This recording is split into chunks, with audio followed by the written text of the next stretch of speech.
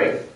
So what is the ultimate aim of apologetics? I love Joe's session. If I was to ask you, what's the ultimate aim of apologetics? And I might add to that, all of life as we know it. Yeah. The hope that's in you. The glory of God. Is that not the best answer? You know, we often ask folks during training like this, can you quote 1 Peter 3:15, the Magna Carta passage of a defense of your faith? And most people start with always be ready. Though that's true, in your hearts, honor Christ the Lord as holy.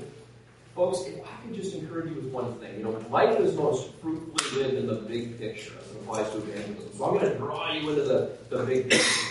But if we would all hold each other accountable to leave here today, declare the lordship of Jesus Christ, and refuse to lie about who God is, everything would be much simpler and apologetic. Seriously. And obviously we have to be winsome, and we're going to get into that. But my name is Corey McKenna, and I serve as president of the Cross Current. And the Cross Current, or TCC, is a local missions ministry that equips the church by example to what we call normalize sharing the gospel in all your personal and community relationships. Now, by God's grace, I'm an equipping evangelist today, but I wasn't always this way. It's very important you understand that. And by way of introduction, as Joe said, let me testify as to why I'm personally so passionate about the content that I'll be sharing with you here today and also this week. And based on my situation, I was raised religious, but without any real relationship with God. I don't know if you can relate to that. But when I radically came to saving faith, way back on March 19th, 1995, at 22 years of age, and I found myself surrounded with non-Christian family and friends. I don't know if that's your story, but it's certainly my story. And as I began urgently going and sharing this glorious good news of King Jesus with my own lost loved ones, let's just say that I discovered very early in my new walk with Christ why God's Word warns against zeal without knowledge. Wow. I mean, I was clueless in conversation about Christ. And sadly, since I had no one equip me by example with the training and with the tools I needed to gain confidence in conversation, over time, I just became more and more unconfident. Really even flat out fearful of sharing my faith with others. Yet we know that our unsaved family and friends and people that we, maybe play sports with, or maybe we go to school or whatever, we know that they desperately need Jesus Christ, which is hopefully why you're here this week. But in desperate need of being discipled, I began to pray. Right? First priority, not a last resort. I began to pray. And it was then that the Lord graciously brought into my life several evangelism and apologetic mentors, Joe being one, quite honestly. And now, many years later, I've had really countless biblical conversations with my own unsaved family and friends. I want you to get the word conversation in your head. I know it's a buzzword, but we need to have a bit of a long game as it applies to this culture. This culture is not almost Christian. Does everyone understand that? I mean, there's no neutrality. We get that. But this is a terribly lost culture. But since that time, I've had the privilege of also equipping thousands of other Christ followers by example, using the training and the tools of the Cross Current and the very same content that I'll be sharing with you this week. Because maybe you've had a similar experience to what I've had. Maybe you've shared your faith with that person I call a smarty pants skeptic. Anyone think of one in your life? A smarty pants skeptic? One person, two, three. I sure have. Lots of these folks. And over a period of about 3 years, this is the backstory. My wife Dawn and I, we were witnessing to this lady who worked at this business where our family would attend, and she heard the gospel from me for certain. But she kept saying, "You've got to meet my husband." I'll call him Raymond, name change. "You've got to meet my husband. He's a real smart guy. You guys will connect well. You're about the same age, old is what she meant. You're about the same age." And so finally I come into contact with Raymond. And he says to me very, very honestly, "Look, I'm looking to get myself heavily involved in a non-Christian religion that I'd love to hear your thoughts on. I think you're pretty serious about what you do. My wife certainly respects you on that basis. So what happened is Raymond and I scheduled a series of coffee meetings. Scheduled. Like actually sit-down conversations. Be warned about soundbite witness. You know what I mean by that? Just these little water cooler conversations. I think it's dangerous. I think we need to present the whole story about the Lordship of Christ. So that was the context. So the first time we met for coffee, I just wanted to meet a new friend. Now, if you're taking notes, this is a helpful one. Hopefully you meet new people from time to time at church or outside of that. And I use this little acrostic for my sales days called FRIEND. F-R-I-E-N-D. This is my way of sort of getting to know someone, because they typically won't quarterback that part of the conversation. So I got to know Raymond. Family. Talked about his family. Everyone wants to do that. Recreation or religion in this context. Talked about that. And we talked about his interests. What do you like to do when you're not working? E, employment. What do you like to do when you are working? Right? What needs does your family have in a difficult culture, Raymond? And then destiny, where we get to that big question of like, what's next? Right? Which is really what this spiritual journey he was on was all about. So that's what I did. You get that. Meeting one. You with me? Made a new friend with Raymond. Well, the second time we met, I sort of set the table for the conversation the way I do every time. We'll learn more about this on Thursday, but I gave my new friend Ray a free gift Bible, and I announced Scripture as my ultimate authority for all that's true and real. That's what I said to him. And then I said to him, just like this, Ray, based on your request to hear my thoughts about a non-Christian religion that you're hoping to get involved in, I respectfully, gently, but honestly explained to Ray that I can only expose what's false by first establishing the standard of what's true. Does that make sense? 1 plus 1 is 2. Anything that's not true is not, or not 2 is not true. But we first have to establish the standard. Of course, King Jesus has done that. And so Ray said, yeah, that makes sense. I'm just sort of guiding the conversation gently. So I took an hour or so to tell the story of Scripture, very important, and to teach the gospel in the context of that meta-narrative. Now, because I'm the president of an evangelism ministry, of course, my new friend Ray, he immediately repented of his sin. He put his faith in Jesus Christ. He's been serving faithfully in the church ever. No. Wow, did I poke the bear? It wasn't that easy. Turned out that this guy was one of the most well-studied skeptics I've ever met, and I've met a bunch. And so after hearing the gospel, the rascal started peppering me with lots of questions. Lots of questions about Jesus, of course, but about philosophy, and about science, and about morality, and about logic, and spirituality, and on and on and on it went. And as my friend asked me those questions, and here continues to ask those questions. Conversations must continue. Do you understand that? This is not a one-shot thing. This is a long game, folks. A long game, but we still talk on Skype now. We moved away. But the more I realized that I needed to get equipped biblically, more so to share my faith and to give answers for this great hope I have in Christ. And that's why here are our simple objectives for this session on apologetic methodology. First, we're going to search the Scriptures to unpack key theological and methodological points of a biblical apologetic. Doctrine and practice, you might call that. But second, proclaim the glory of God. This is so key. While exposing foolish unbelief based on what everybody already knows specifically about Him. This is not just wordsmithing. Biblical apologetics, in my humble experience, is more about exposing than proving.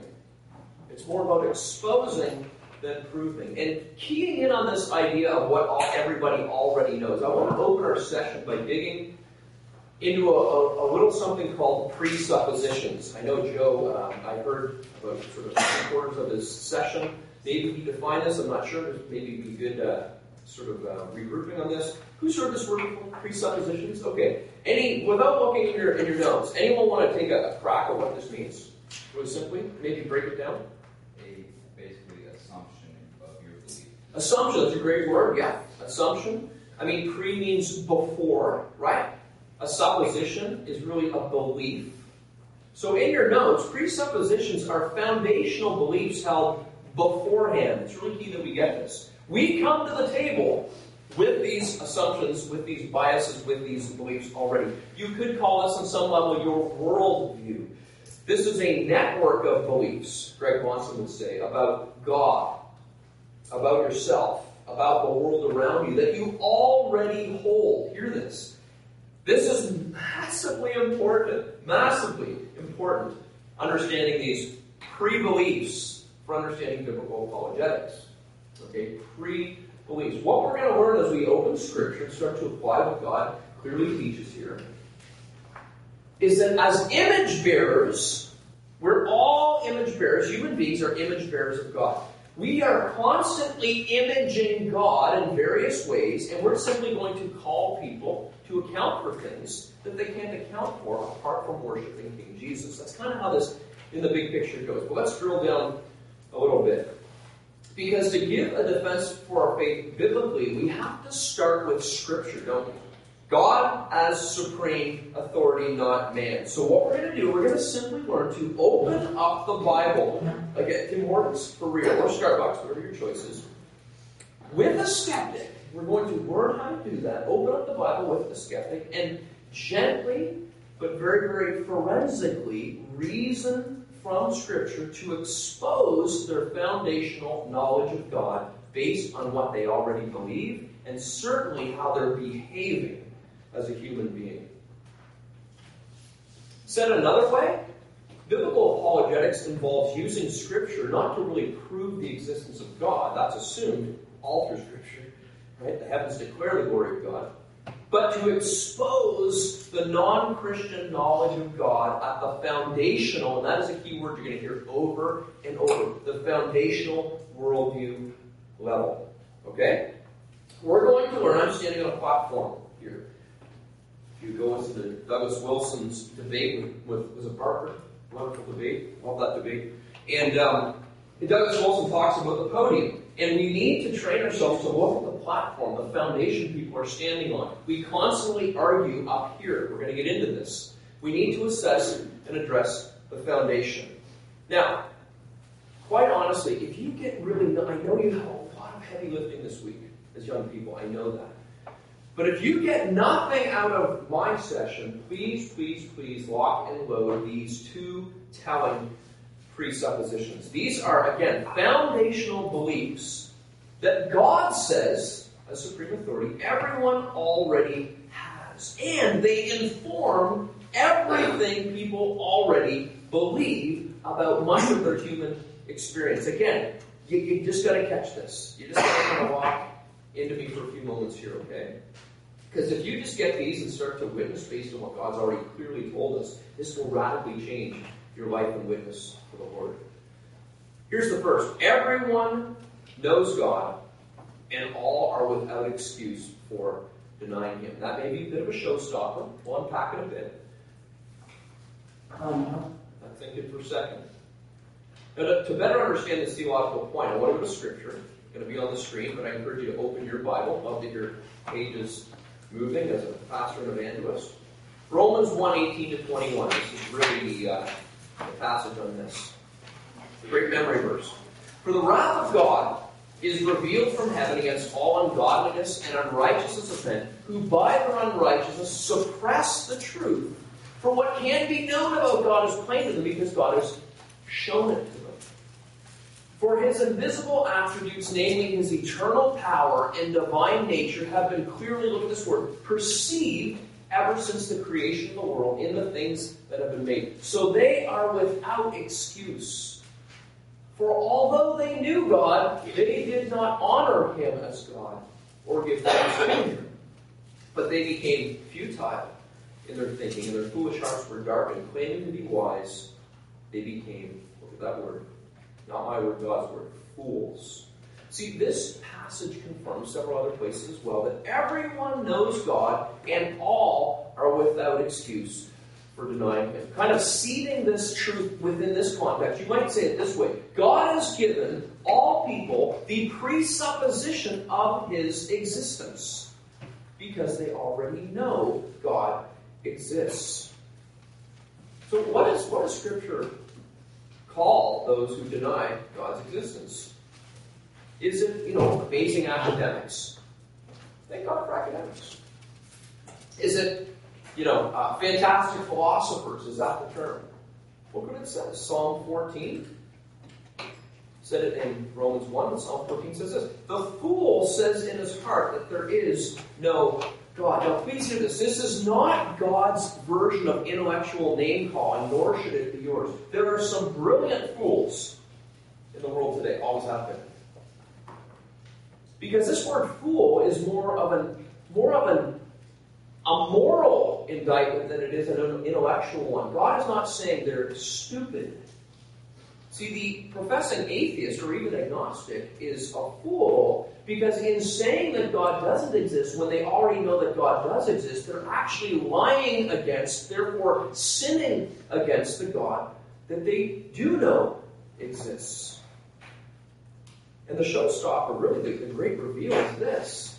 These passages confirm that all people, in all times, in all places, know God exists. And he goes so far as to call them fools for denying him.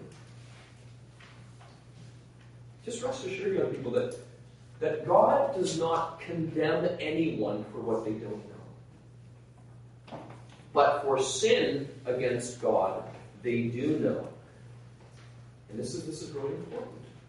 See, on the authority of God's Word, I tell you, there are really no true atheists or true agnostics. There are, in the language of the Bible, there are idolatrous fools who suppress the truth in unrighteousness. Now, for those of you who are missiologists or Bible missiologists or missions-minded like I am, it begs the question, so what about those who have never heard the gospel? Isn't that a good question?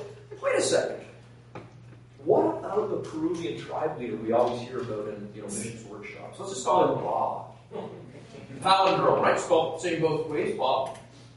What about Bob? I mean, Bob's never received a copy of the Scriptures. He's never heard about Jesus. What happens to Bob? Let me ask you, based on Romans 1, and really all of Scripture, if anyone, including Bob, in Bob's tribe, dies and stands in judgment before holy God, is Bob with excuse or without excuse?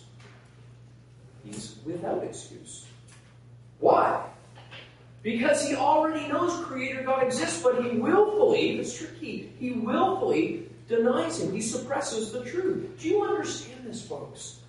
That if Bob were with excuse today, we read John 3:16, for God so loved the world, but those who do not believe are condemned already. Is that not what the passage goes on to say if we read the whole thing in context? Do you understand? If Bob were with excuse today, in other words, weigh this out, Bob could die and stand before his Creator and say, I just didn't believe in you. I'm an atheist. Or, there were lots of options in Peru. God, I mean, you've seen it, right? I mean, there's tons of places people to worship and things and creatures. Do you understand? If he was with excuse, we're with excuse, the worst thing we could do would be to send all of you on mission to go to Peru and preach the gospel. Because then he'd be without excuse. We should send wall building teams around those if they are with excuse, but they're not. King Jesus said, go into how much of the world? All. And preach the gospel to every creature. Why? Because they are without excuse today. No, that's so easy for me to swallow when I think of Peru. I'm from Nova Scotia. Quite literally, all of my family and friends are non-Christian. All. We're first generation worshipers of Christ. So that's easy for me to roll with as it applies to Peru. But what about Peterborough? What about Western University? Do they know? I mean, man, they've got some great arguments. I know. Yes, they do know. So hear this. Practically, the next time your smart family member or friend, and there's lots out there. Again, this is a moral thing because they're suppressing truth and unrighteousness. They do know. The next time they say, I'm an atheist. Or, for the first time in human history. It seems as though it's intellectual to say you don't know something. How do we get here, right? I'm an agnostic. Okay. I'm not saying, no, you're not. I don't do that, folks. I may say, would you consider yourself to be a hard atheist or a soft atheist or who do you listen to? But I know in my knower, based on the authority of the Bible, that they do know. And we have this thing in evangelism called a push point. That if I have a cup of coffee that's deep enough to talk to that person, there's a push point to whereby I hit a nerve and they do know God exists. So they go, yeah. So it just happens that way. But in apologetics, what we're really doing is lovingly, so key, and respectfully reasoning from Scripture. That's so important. To remove the mask of foolishness and suppression of truth to those who are without excuse. Why? To share our hope in Christ, in His gospel, in His lordship over everything. Okay, so that's sort of presupposition 1. Here's key point 2. All arguments begin with truth, which only comes from God. All arguments begin with truth, with belief in truth, which only comes from God. Let me just share a few scripture verses to better understand what exactly this means. First, John 17:17 says this, sanctify them in the truth. Your word is truth. Jesus said that, right? Your word is truth. Pretty clear. God and His word are the very essence of truth. Just taking this at plain reading. Romans 11:36, powerful verse. All things, look what it says. For from Him and through Him and to Him are all things. To Him be glory forever. Amen. All things are from God, including and especially, really, truth. Do you want to know what truth is? It's a question we're often asked. If it's a safe place, this is a definition. Most people have what's called a correspondence view of truth. We can maybe talk about that tonight. But I believe it's Bahnsen's definition of truth. Truth is what God says, starting in His Word. I like that. Truth is what God says, starting in His Word. Again, very, very gospel-centered, Christ-centered, Bible-centered understanding of apologetics. So let's just get our biblical brains in tune here for a moment. Where does truth ultimately start? I'm going to kind of put a syllogism together, a bit of a biblical thread here. Where does truth ultimately start? With God and His Word. And do all arguments assume that truth exists? If someone steps up to the plate and says to you, I don't agree with such and such, are they coming to that argument with a pre-belief in truth? Yeah, so they wouldn't be arguing. You understand that the second someone opens their mouth, they're confessing to you they believe in truth. Or they wouldn't argue. They would just kind of fumble around and make strange statements about the human condition. But as soon as you argue, just in as much as breathing requires air, arguments require truth. Everyone get that? That's not complicated? No. I mean, if they argue, then they believe truth. Okay. So here's the simple truth of this second point. And please note, this is going to become so important when answering, okay, in conversation, a quote-unquote atheist or anyone else for that matter. Arguments against God, hear this, expose that unbelievers hate God and must suppress the truth in unrighteousness. I mean, if your skeptical friend were to come at you with something like this, you know what? You know what, Michael? I don't believe that words exist, and you cannot convince me otherwise. Now, most people in this time and place, because we've been conditioned with all this information, we're a bit top-heavy sometimes. Can I say this on the microphone? Most ladies get this quicker than men do. I don't know why that is. I've been teaching this a lot of years. Most women get this, and I'm not saying they're simpler. My wife is much smarter than me.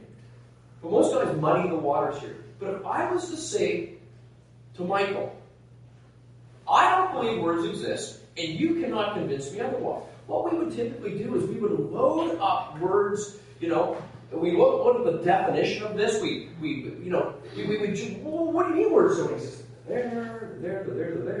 We would point to the stop sign, we point to the screen, my laptop. What's probably the simplest response to someone who says something as foolish as, I don't believe words exist? You just spoke. I still don't believe words exist. And you did it again. And you keep doing it. I mean, you wouldn't pull out a dictionary and give them evidence for the existence of words. You'd say, what?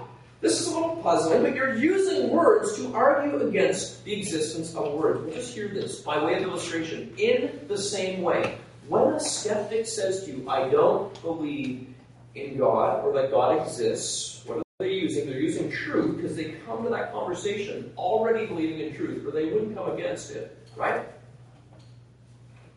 They're using truth, which only comes from God, to argue against God. So what we're going to learn to do is just open the Bible, open God's Word to gently and respectfully expose that, to tell them that.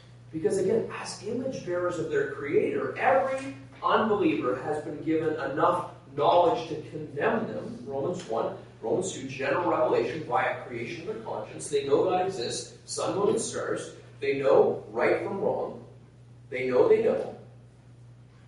But insufficient knowledge to save them, which is why we share the gospel. And we hope that God grants His gift of faith, repentance and faith, 2 Timothy 2. So where does the unbeliever get the faith they need to be saved? Is it just, I can believe in stuff in all the t-shirts, just believe, friend. No. What it says, faith comes from hearing, and hearing through the word of Christ. I don't want to oversimplify the whole thing. I know we have some smart people in the world, folks, but knowing this is true, faith comes from hearing the word of Christ. Why would I reason primarily from anything other than this book if this is how faith happens? Do you understand that? This is the best apologetic book I know. And I've got some good ones, and Joe has some good ones, and there's some great books. We thank God for many, many, many people He's used through the years. So what we're going to learn together to do is gently and respectfully reason from Scripture to expose this fact that the unbeliever knows God exists, but they're suppressing the truth about God through various forms of unrighteousness. So you're going to have to study this a bit. This is not add water and stir. I mean, I've been at this for a long time, Joe longer. It's not the type of thing that it just comes that quick and easy. You're going to have to study this. You're going to have to unpack those verses that we left with you in your notes. But I do want to share a simple illustration about the aim of apologetics, again, which is really about God's glory and about authority. This is actually the story in Scripture that we build sort of our methodology on, pun intended, with build on the rock of Christ. That's what Jesus says here, in the context of being a true follower of Christ and really authority. Everyone then who hears these words of mine, Jesus says, and does them, will be like a wise man who built his house on the rock, and the rain fell, and the floods came. And the winds blew and beat on that house, but it did not fall, because it had been founded on the rock.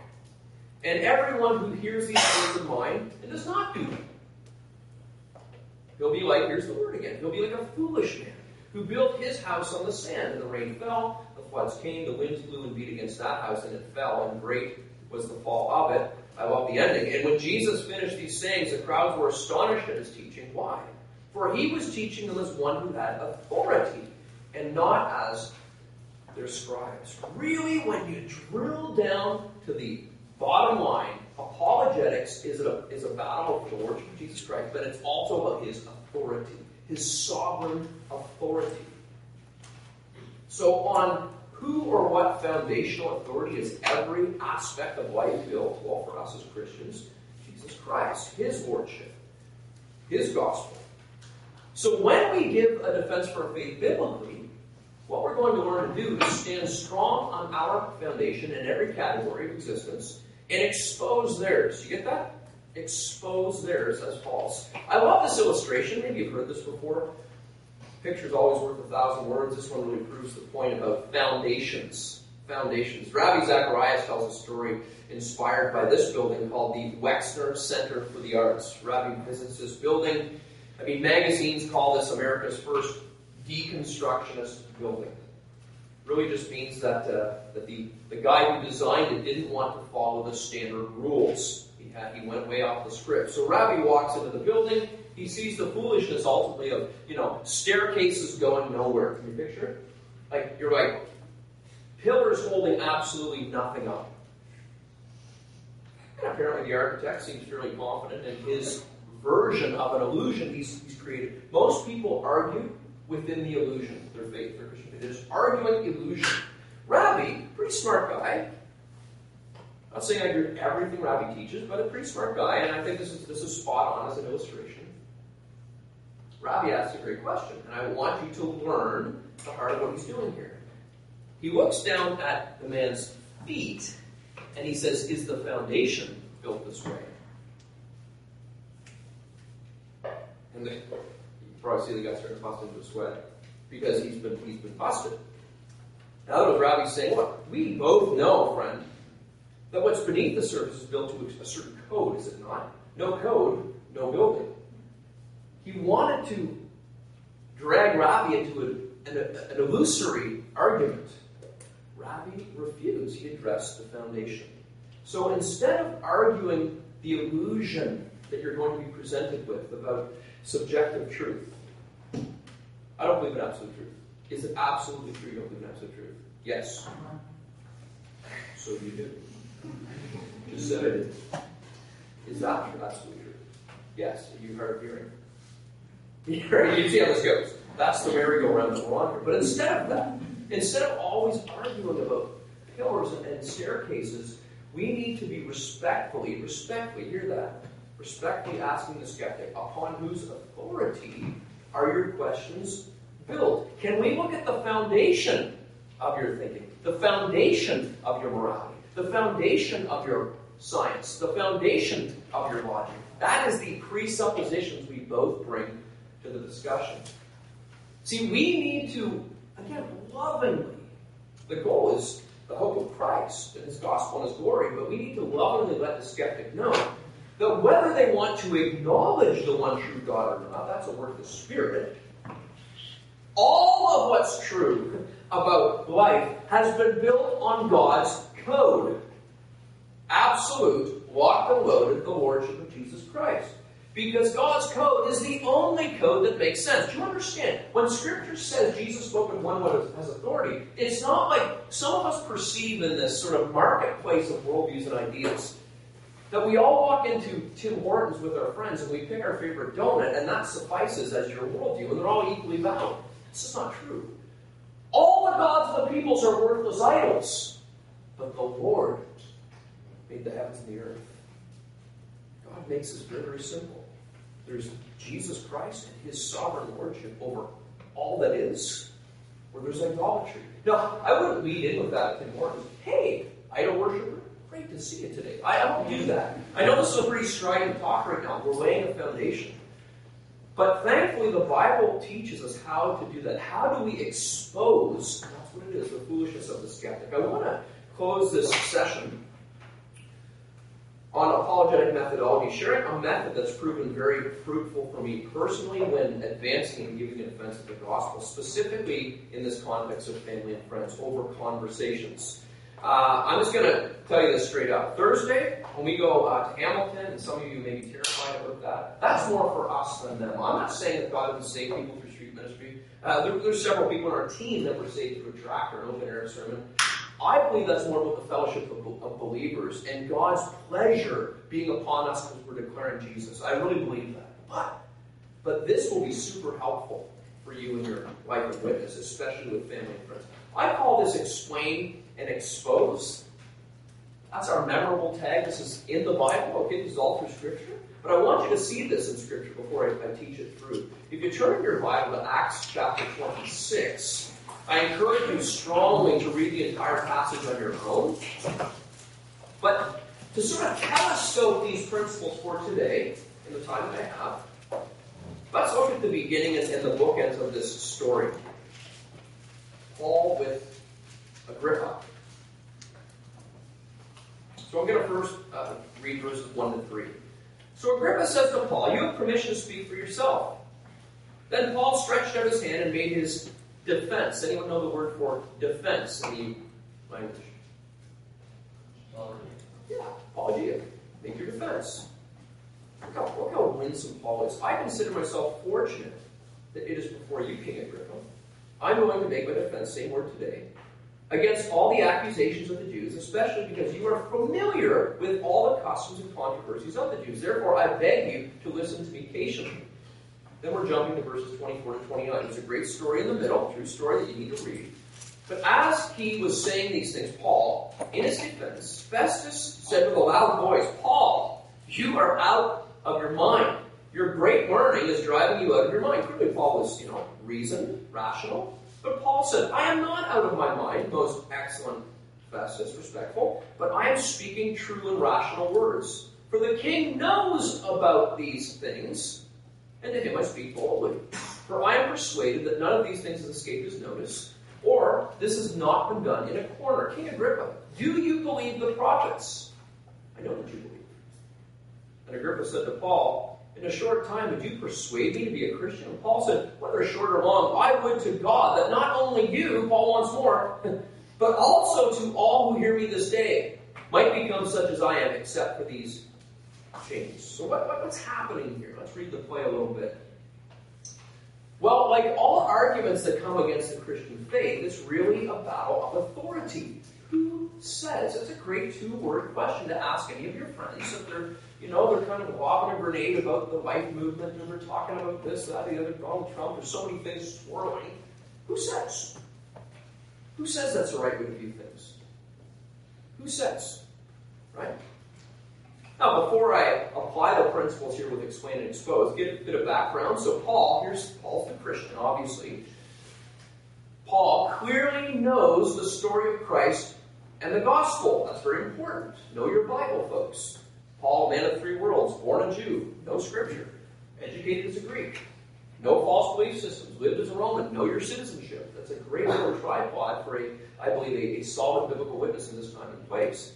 But he stands firm on God's authority. You see, this Paul's not wavering here. But Agrippa, the skeptic, he also knows the story of Christ and the gospel. So we have two people who both hear, evidently, but he stands on his own authority. Wow. Anyone know, really, the kind of the first sin in the garden in Genesis 3? Does anyone know the word that kind of hangs over that? Who knows the word autonomy? What's autonomy? Self-governing. Self-governing, a law unto myself. I want to be my own authority. Is that not the world today? Nothing's really changed. But that's Agrippa. And this entire conversation seems to follow this really helpful framework of explain and expose. Right? Paul courteously explains the truth of God. That's what I do with Tim Hortons. I explain what the Bible says about said question. But then he exposes Agrippa as a fool for denying the truth of Christ. So like Paul with Agrippa, after we've shared the gospel, I won't say after, you can't water an unsown seed. You can't answer an unheard hope. Can I encourage you to lead in with the gospel based on, as Joe said, your testimony? I mean a gospel testimony. How Jesus fixed my drinking addiction is not a testimony. When they overcame him by the blood of the Lamb, the word of the testimony, that's the gospel. It's his story, not mine. Now, yes, I'm in there, praise the Lord, I'm part of that narrative, praise the Lord, he's brought me into that, right? But it's God's story. But share your testimony, share the gospel. But you can't answer an unheard hope. If you're just arguing with someone apart from the hope of Christ, you're just arguing. Who are you arguing towards? So we share the gospel. It's really important. Paul does it. He knows the gospel of does. But when questions come, and hopefully they do, it means the Spirit's at work. If they just go, nah, well, I would rather them start to poke me on some things. But when they come, and they will, hopefully, we gently and respectfully teach that all arguments begin with truth, only comes from God. And so this is the way I structure that, if this is helpful. After I've shared the good news with my friend, I just share the gospel in the context of the whole story, starting with creation, like Paul does in Acts 17. But first, I explain how Scripture answers that question with ultimate authority. Here it is, and I open it up. You need to know your Bible a little bit. Maybe you need to do some homework and come back to the conversation. Great. This is going to force you to know Scripture. That's the first thing. But with real-world evidence, I'll add that in if it's helpful or in context. But then, hear this, then we expose the skeptics' false authority by hearing how they answer the same question. Right? One built his house on what foundation? The rock. One built his house on the sand. Both here. It's all about the foundation. I want to hear how they answer the question. I'm not the one in the docket here. Why is there so much evil in the world? Why is evil a problem in your worldview? That's a foundational issue. The foundational issue is morality. Well, instead of spinning off into some psychological, a philosophical argument that, man, I am not qualified to probably spearhead anyway, and I can't always phone Joe. Wish I could, truthfully. Just talk to this guy. You ever phone a friend? You guys young enough to remember that show? That'd be the friend I phone. But I'm sitting there, Tim Hortons, going, man, this guy's got 3 years of philosophy. I don't. But I have a sword. He doesn't have. And when I say to him, hey, I'm just gonna open this. Is that cool? Sure. He has no clue what he's done. Like Spurgeon said, I just release the lion in the conversation. I want to give you a real life example of I think this will be helpful.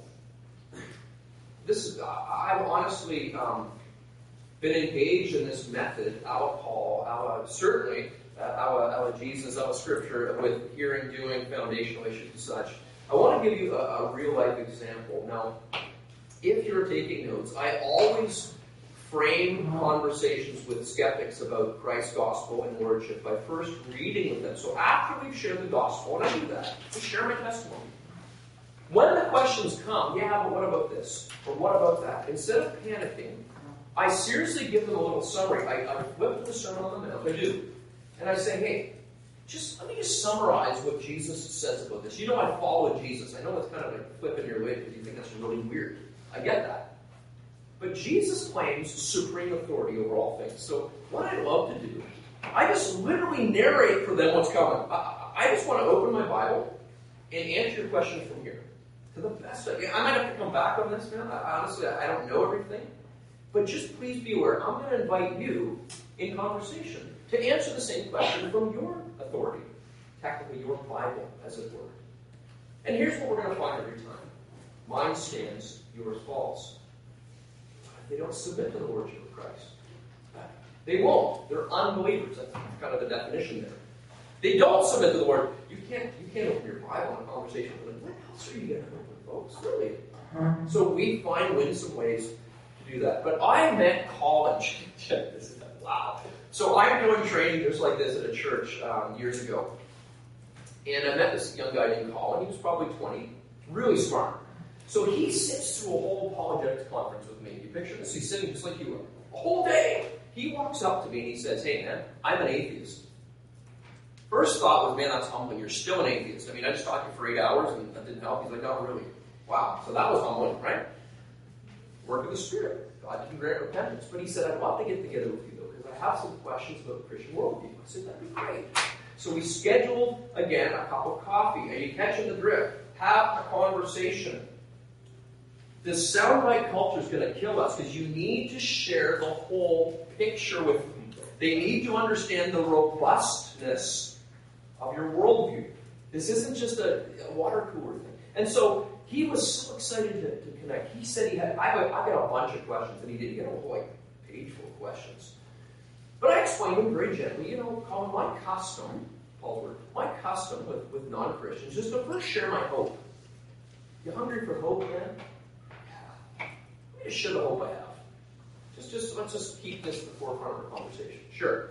So I took the time and shared the hope and the gospel. But then we transitioned into the question period, the apologetic period. And I said, but now we're going to switch gears. Jesus, the one I follow, he tells this story about building your house with a rock. And I just want to kind of tell you what he's getting at here in basic summary. He's basically saying this. If I am a hearer and doer of his word, when my worldview house is built about whatever you want to talk about, all the various rooms illustrated you can see in that, politics and business and all these spheres, when I build my thinking, my worldview on him and his word, it's robust. It stands through any storm, any conversation. But I'm going to invite you to do the same thing because you've got views too. We're going to see who stands. Is that okay? He's like, absolutely. Perfect. So he had a bunch of questions. But this was his most pressing personal question, and why was it personal? He asks me this: how could God, I have it written down, how could God allow my sibling to be born with a mental condition whereby they have no ability to love? Wow. Now, I've lost two infant children, one at a month, one at a week. We have two healthy guys in the middle, praise the Lord. So this is pretty near and dear to me. And again, hear this. The toughest answers are questions are most often answered in the biggest picture. So we have to angle out. And so I first explained to Colin how Scripture answers his question with supreme authority. And I did that, and I opened the Bible. For real. I already told him I do this. I opened the Bible, and I talked about God's creation and the original creation and what we were up to, and worshiping God and loving God and each other. And it was that there was this innocence and all these things. But then sin enters the world, and death through sin. And as one's made in God's image, we are to love one another, like Jesus said. Even your brother, who's made in God's image, he's fearfully and wonderfully made. I know that he's got some compromise because of this fallen creation, but we love him. And we actually help him, and we respect him. And this is why we do what we do. This is why Christians, historically, were so important in orphanages and all the reformers and such. And he's like, oh, okay. And so all of this, in the big picture, only makes sense if Christ is Lord. Do you understand that? He goes, well, I don't agree with that. Well, I said, okay, that's cool. How do you understand the condition of your brother? From your worldview. Right? Just comparing foundations. He says, well, I don't. And I said, can I be really, really honest with you? I'm going to be a bit of a sand inspector at this point with you. If you were consistent, you should just destroy your brother. Do you think you like that? No, he's bigger than me too. I'm not big, and I'm kind of waiting for the left hook. But I said, Colin, I don't believe that any more than you do. Here's what's really going on. You are an image bearer of God who knows certain... I just teach him what I just taught you. An unbeliever? Yes. It's not like he's totally, incapable of understanding these concepts, and the Spirit works through this, but I reason through Scripture. And then at the end, you know what he asks me? I know I get to wrap up. You know what he asks me? Yeah, Corey, how do you know the Bible's true? Who's been asked that before? Right? Great question. How do you know the Bible's true? Well, you know what the Bible says? Knowing the fear of the Lord, we persuade men. It actually says it's in the sight of God that we declare Christ. What's the ultimate aim of apologetics? Who's got it? The ultimate aim? The glory of God. Maybe this is helpful. I don't want to be existential or mystical, but I'll often picture Jesus sitting right beside me when I'm sharing my faith with someone, family member, friend. And when someone says, how do you know the Bible's true? If Jesus is sitting there, do you think I say, textual evidence, historical accuracy? None of those things are true. Who am I saying? I know because God says His word is true. And that's epistemological, that's based on knowledge. But experientially, if you deny His word, like you've just clearly done here, Colin, you become a fool who can't even function. His words, yes, they're true, but they're also experientially true. Doctrine and practice. So if you will not just believe a certain way, young people, but behave consistent with your doctrine, Christ will be glorified. Let me pray for you. Lord, I thank you for this mind-blowing opportunity, Lord, as I look in this room. God, I just would pray that these teachings would multiply. God, I really believe that we need to pray for multiplied fruit from this conference, from this camp. I pray, God, that these young people would not just fall in the trap of being disciples, Lord, but they would also be disciples who make disciples. They would be disciple makers. That we are to follow King Jesus and teach others to obey what He has commanded. But we do all of this, Lord, in His sovereign authority. And it's in His name we thank you, we worship you, we love you in Jesus' name. Amen.